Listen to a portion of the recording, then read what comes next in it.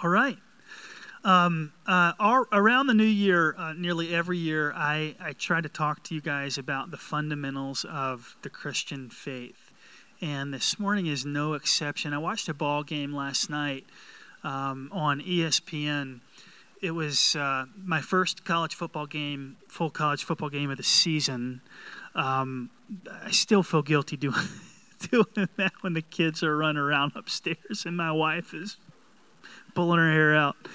But I did. I watched one, the Big Ten championship game. Ohio State Buckeyes were playing the ACC champion, the Clemson Tigers. And it was an amazing game.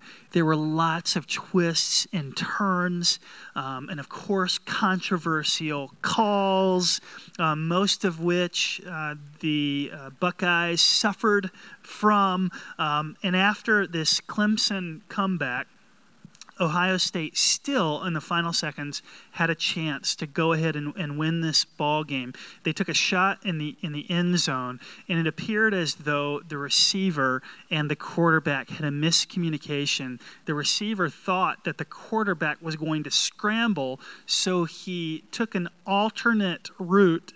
His route he changed midstream, and it turns out the quarterback hung in the pocket and threw a dart right where it was supposed to go.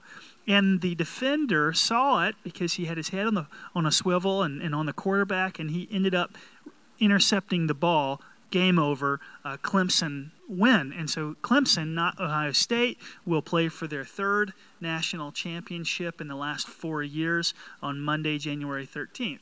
In a game where the quarterback and backfield for Ohio State looked fantastic, it all came down to a play and to communication is what it came down to. We might call it a fundamental. I think that fundamentals are not automatic. Even the fundamentals need to be taught over again. They need to be returned to. So we're going to teach them to all 9 of you this morning in this early service. Because the same is true of spiritual discipleship. It is. And so I want to share with you a story. In college, was listening to a guest speaker. I've never forgot this story. I don't know why it stuck with me. I think, we remember what's pertinent or relevant to us at a given point in time, and those lessons or those thoughts or those scriptures just stick with us when we're most vulnerable to need to hear what they have to say. And so the story has always stuck with me. And the guest speaker told a story about his wife being pregnant and in the hospital in the maternity ward and having, I think, their third child. And he's with the 2 oldest in a flower shop trying to shop for a nice bouquet for mom who's in the hospital with the oldest 2 kids. And he picks out the perfect bouquet and gets up to the counter and leans the bouquet down in front of the faces of his kids. Don't these smell wonderful? Kids, mom's going to love these. And the lady behind the counter, true story, says, "What are you talking about? I don't smell anything."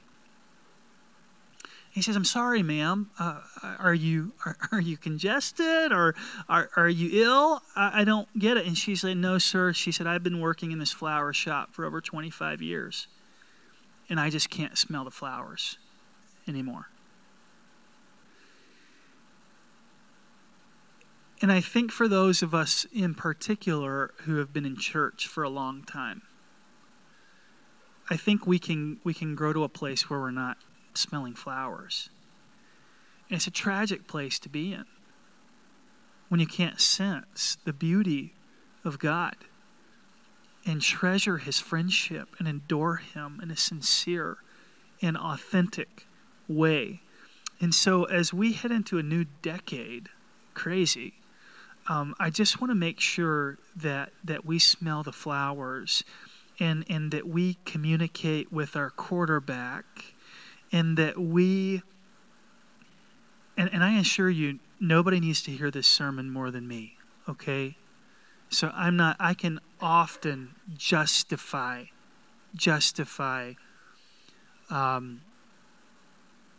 spending time with God through sermon preparation.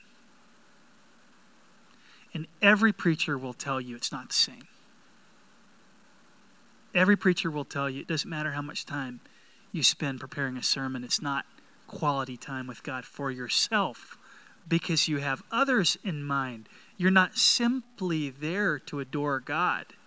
You're there with a homework assignment. You're there with an agenda. And so I need to hear this as much as you do. I have in seasons failed miserably in the fundamentals. None of us are immune. Not to mention that in the digital age, life is so busy and we become so preoccupied by our smartphones and by social media, and we get wires crossed and signals mixed. And so I just want to invite you, along with me, to commit. And to mean it, and to stick with it, to quiet time with God this year on a daily basis. Can you tell by my karate chops that I'm serious? Okay? So, it might seem like this is something followers of Christ ought to know. Some of you will actually be hearing this for maybe the very first time today. Others of us need to be reminded. If there is no mention of such things, we'll be caught running the wrong route at the wrong time. And so I'm hoping that we can come full circle and get back and set a window of time aside every day to meet with God. It would seem to be a no-brainer. You would think that the importance of time with God is seared into our individual consciences, but the reality is it requires discipline. And in a week or two, if you don't have already, I should say in a few days, you might get a gym membership. This happens every year on January 1st, right? And you commit to taking advantage of such a privilege if you've already paid your monthly dues. Allow me to give you a sobering thought on what really is the eve, a few days of New Year's. We lose our physical fitness 3 times faster than we gain our physical fitness. What that means for a pudgy man such as myself is that if I lose weight, it takes me 3 times as fast to put it back on as it does when I gain it. If you, let's say you're a muscle-bound hunk of sorts, put on muscle mass, it will fade away 3 times as fast as you put it on. Okay, so that means if it takes me 3 months to lose 5 pounds, it takes me a month to put 5 pounds back on. Isn't that depressing? I mean, it's depressing. This physical fitness takes work, does it not? And so does spiritual development. It doesn't mean it's not possible to become fit. Of course it is. It's not that it's not possible to lose weight. It simply means that it requires a commitment. And our commitment to God is no different. It does require discipline. Generally speaking, we don't stumble into a profound, meaningful relationship with our Creator any more than an NFL team stumbles into the Super Bowl. Okay, so it requires discipline. And the author of Hebrews, whom most scholars believe to be Paul, grew very, very frustrated. And I'm not frustrated today, but he was frustrated with a group of Christians who thought it would be okay to serve Christ without working on it. And he confronted them. And in chapter 5, verse 12, he says, "For though by this time you ought to be teachers, you need someone to teach you again the basic principles of the oracles of God. You need milk, not solid food." In other words, you should be on solid food right now, but you're not. You're still on a bottle. "For everyone who lives on milk is unskilled in the word of righteousness since he is a child." Okay? Still a baby Christian. Verse 18 of 2 Peter 3 says, "Grow in the grace and knowledge of our Lord and Savior Jesus Christ. To him be the glory both now and to the day of eternity. Amen." So there's a word that floats around Christian circles, and we hear this as pastors when we go to conferences, and it's a word, discipleship. and it's a buzzword, and a pastor will say to another pastor, hey, what are you doing in terms of discipleship? And well, we're doing this. What are you doing in terms of discipleship? What those pastors mean to say when they talk to each other is, what are you doing to get your people to discipline themselves to follow after God? What strategies, what techniques, what has been effective to get people to pursue the Lord? What are you getting them to do to engage their Bibles? Are you giving them reading assignments? Is everybody in the same book? What are you doing on Sunday mornings? And we have these conversations. And what I want to explain is that at the root of the word disciple is what word? Discipline. Discipline. And so we cannot be... I want to be very careful that I don't create any notion in your minds of works righteousness where we earn God's favor. But I do want to posit that we cannot be full-throated disciples of Jesus Christ without some measure of discipline in our lives. You can't excel at fourth quarter drives without practicing fourth quarter drives. You can't grow in your spiritual walk without some habits.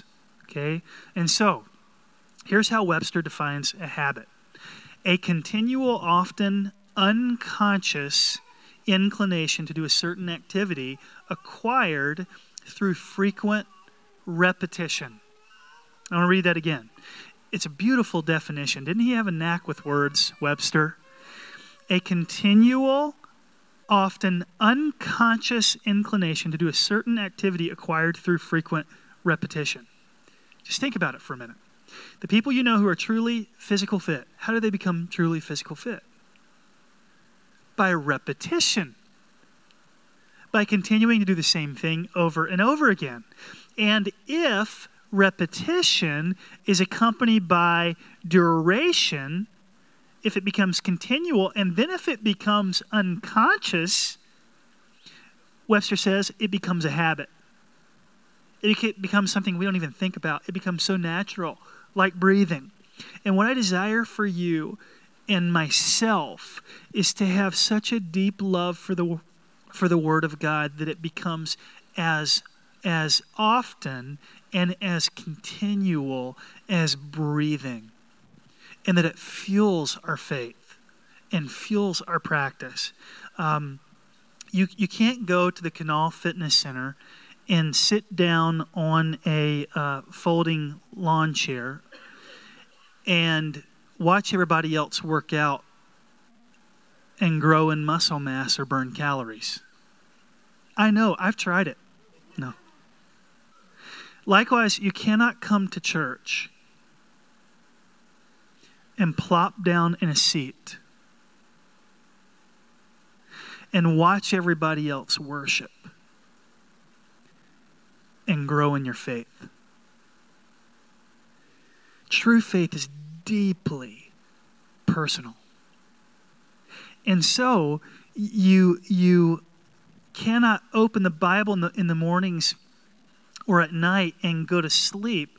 What I meant to say was you can open the Bible in the mornings and at night, and when it's authentic and when it's a habit, you can go to sleep. Just like the Bible says, there's fruit of the Spirit, there's blessings that the Word tells us will accompany us in life if we're faithful to these practices, and they include being more loving and more kind and more peaceful and more charitable and more self-controlled and more gentle with others. And really it becomes a reverse corollary to where when we're with God more, like it and habitually so, we can't resist the growth.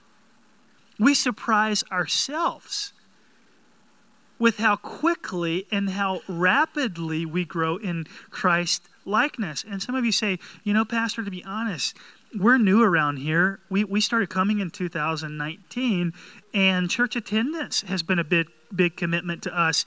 And just establishing we are now coming to church. And I want you to know I am so proud of you. That is amazing. Keep with it. Stick with it. What I'm adding this morning is that even though you're enjoying church, even though you may be sensing God's presence in this place on Sundays, there is more to what you have experienced thus far. And by comparison, it is fascinating and mind-blowing and heart-rendering and life-changing. And so, not even Sunday mornings, I promise, can compete with the sweet presence of God that you experience on your own. How many of you have experienced the presence of God in your kitchen or in your living room or at a coffee table and would say nothing compares to that? Nothing compares to that. 3 hands went up, but a lot more, 4 or 5, but a lot more people are shaking their head yes. It truly is better than Sundays. And so we want that for you. We want you to get alone with him. The Apostle Paul said, 1 Corinthians 9:27, but I discipline my body, I keep it under control, lest after preaching to others, I myself should be disqualified. 2 Timothy 3:16 and 17, all Scripture is breathed out by God and profitable for teaching, for reproof, for correction, for training in righteousness, that the man of God may be complete, equipped for every good work. I don't know about you, those verses make me want to get involved. They make me want to explore the Scriptures, God's gift to us. I don't want to sit on the bench. I want to be a part of the team.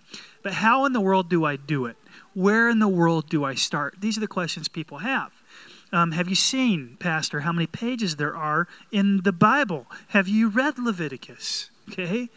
And I would respond, I'll admit, there are parts of the Bible that are very, very difficult. I'm going to be recommending a New Testament reading plan to you today in 2020 for that very reason, that much of the Old Testament is particularly difficult, and there are many manners and customs that are just otherworldly to us as 21st century Christians. And so I will tell you, though, that all of the Bible, including the Old Testament, when you fully understand its meaning, is sometimes seemingly irrelevant, but far from irrelevant. It's God's heart to us all the way through, all 66 books.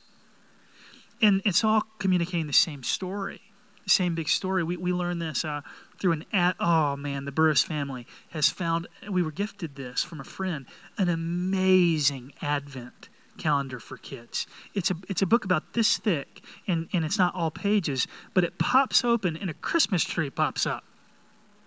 It's like paper art, right? And the Christmas tree pops up, and then you have around the Christmas tree 25 little cardboard doors that pop open. And you have a book that's stationed in the calendar, and every day in the big book you take out the little book and you read the day's devotional, December 3rd. We read December 3rd. And then after the devotional, which is all about leading you up to Christ's birth and educating the kids, you pull out of the number 3 door an ornament, and they hang it on the tree. And it's the cutest thing. On Christmas Day, you top it off with a star. And everything leads to the climax of Jesus' amazing birth to the Virgin Mary and her husband Joseph. And it's just a remarkable resource. I don't know why I went there. I'm going to give you other resources too. But I just want to tell you that's a place you can begin if you choose. Here's some ways, and I want to give you practically to study the Scriptures. Find a Bible you can understand. I would not, you may have grown up in a fundamentalist home. I would not recommend the King James Version. It's just an old English that we don't speak. It's just hard to understand. So we would advocate for the NIV, the New International Version, or the ESV, the English Standard Version. I'm even a big fan of people who are very green, getting the Message, which you can get for like $12 on Amazon.com. It's a paraphrase. It's not an actual translation, but it's in the words of a guy named Eugene Peterson, a Presbyterian pastor. I want to say he actually passed away a couple years ago. Is that right? I think so. At any rate, amazing resource, the Message, written in modern day language. It's so conversational, and you can read the Bible this way. For those of you desiring a deeper study, I love the ESV Study Bible. My mother-in-law gave me a leather-bound ESV Study Bible. I've used it in many sermon preparations. The content, everything below the line is like robust commentary on everything above the line, which is the actual scriptures, and there's cross-referencing. And I would encourage that if you're looking to go deeper in your walk with God. So in addition to finding a Bible that you love, I want to encourage you to get a system. A system, for example, may be reading 3 to 4 chapters a day. If you read 3 to 4 chapters a day and you have the time, or you can carve out the time, you can get through the whole Bible, Old and New Testament, in a year. It can take 10 to 15 minutes. 3 to 4 chapters takes me actually 30 to 45 minutes because I'm a very slow reader. I have to digest and comprehend and slow down. I want to show you a plan today called the 5x5x5. This is put out by Navigators. I put copies for you on the table at the back. This is a New Testament plan, okay, that you can Google Bible reading plan and come up with 1 million. Okay, so this is just one. But I like this because, particularly for those who are new, 5 minutes a day, 5 days a week, and 5 ways to go deeper in your relationship with God. So let me just read this to you. If you're not used to reading the Bible daily, start with this easy-to-use 5 minutes a day. This reading plan will take you through all 260 chapters of the New Testament, 1 chapter per day. The Gospels are read throughout the year to weave in the story of Christ all year long. 5 days a week, determine a time and a location and spend 5 minutes a day for 5 days a week. It's best to have consistent time in a quiet place where you can regularly meet with the Lord. And 5 ways to go deeper. Pause in your reading to dig into the Bible. Here are 5 ways. Underline or highlight keywords or phrases. Use a pen or a highlighter to mark new discoveries. Put it in your own words. I hope you didn't grow up in a home or with a mindset that taught that the Bible isn't to be touched or manipulated in any way. That it is holy, but the saints, it's so neat to get handed down the Bible of a saint. In our tradition, like my grandfather, where every page has writing in it and highlighting. You knew there was time spent. You knew new discovery was happening all the time. I would encourage you to mark in your Bible, write notes, highlight, underline.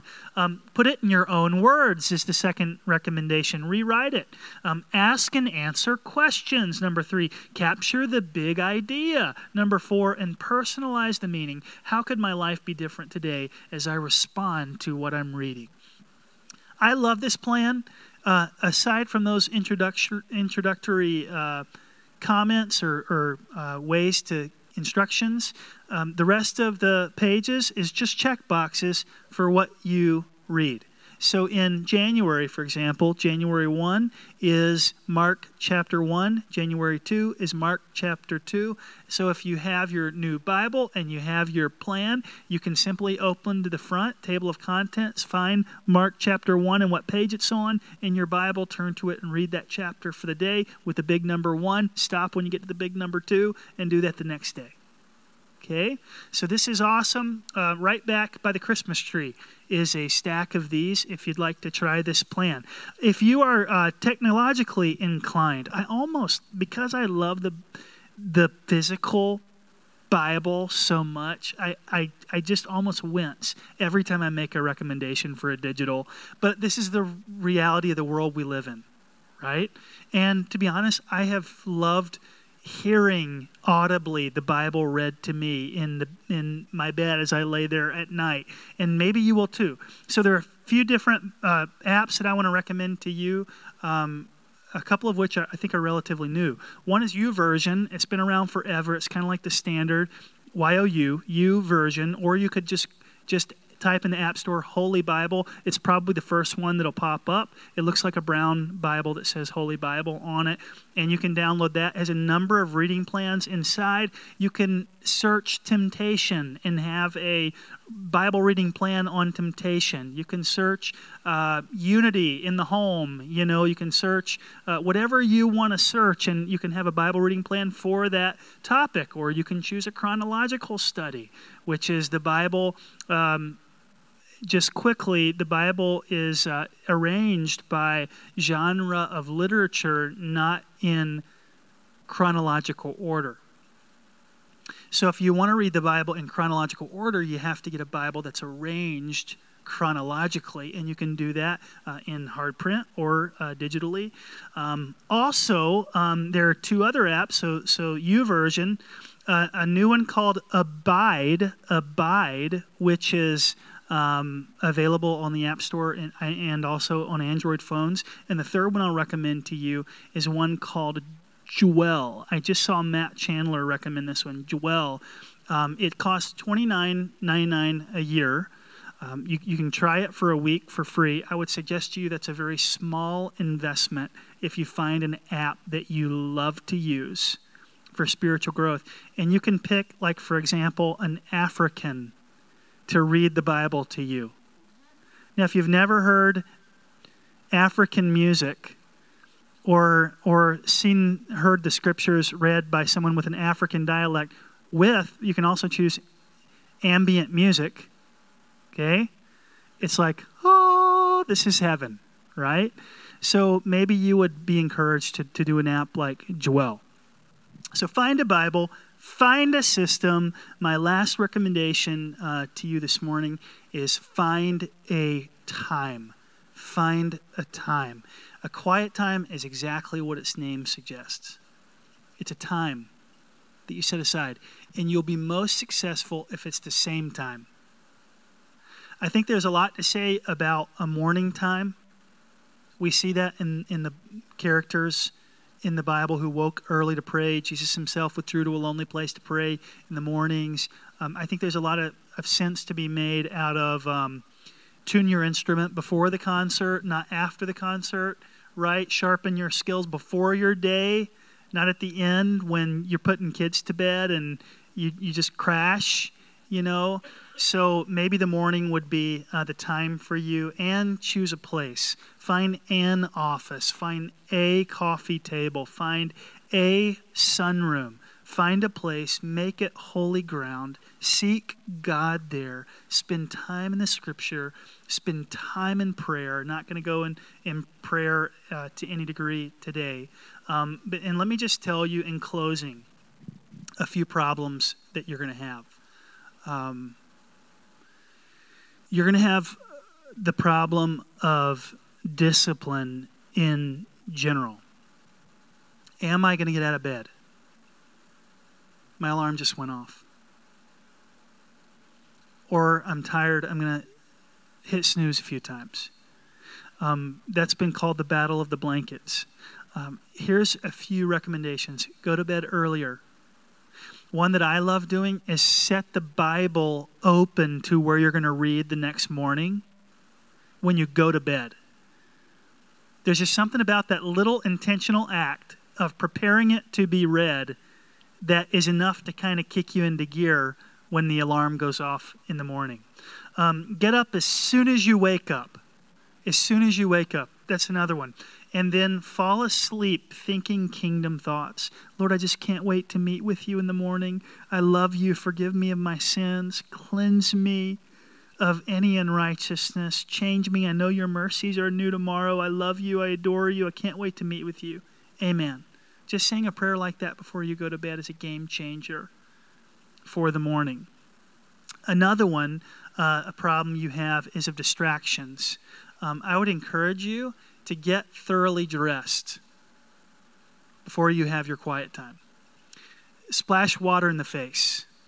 I used to have in college to stand on the bathtub wall to read the Bible because I'd fall asleep if I didn't balance. Okay? How can you eliminate distractions? Have a cup of coffee or two or three to get ready to receive from God. It's sad that we need that, but the reality is some of us do. And that's a sermon for a different time. Walk while you're reading, while you're praying. There are just little things you can do.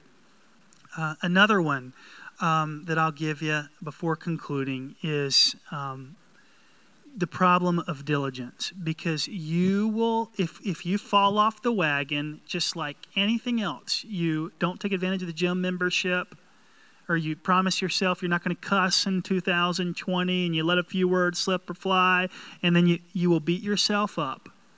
You will shame yourself into a non-existent quiet time. So here's what I want to leave you with and encourage you with.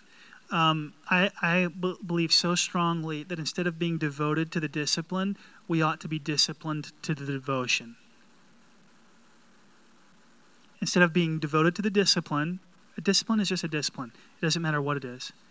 We ought to discipline ourselves to be devoted to God.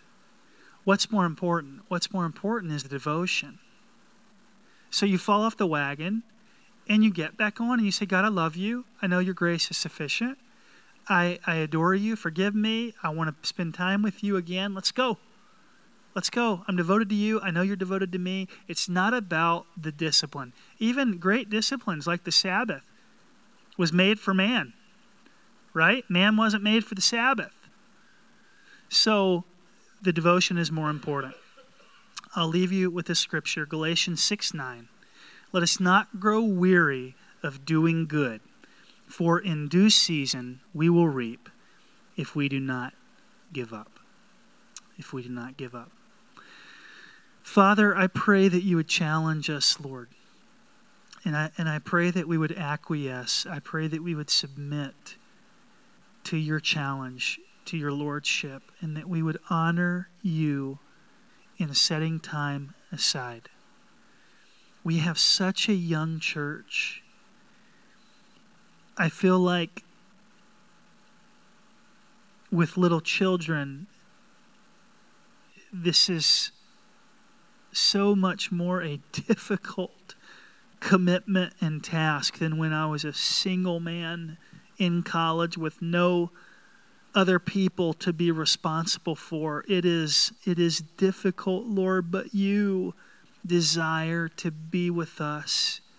And everything we do should flow out of our love for you and our time spent with you. And I just pray, Lord, that you would give us strength to get alone with you, to grow, to be changed, to see ourselves through your word, as James said, as if in a mirror, that your word would reflect to us, back to us, who we are and how we can change to glorify you. And so we love you, Lord. We thank you today for your goodness. In Jesus' name, amen.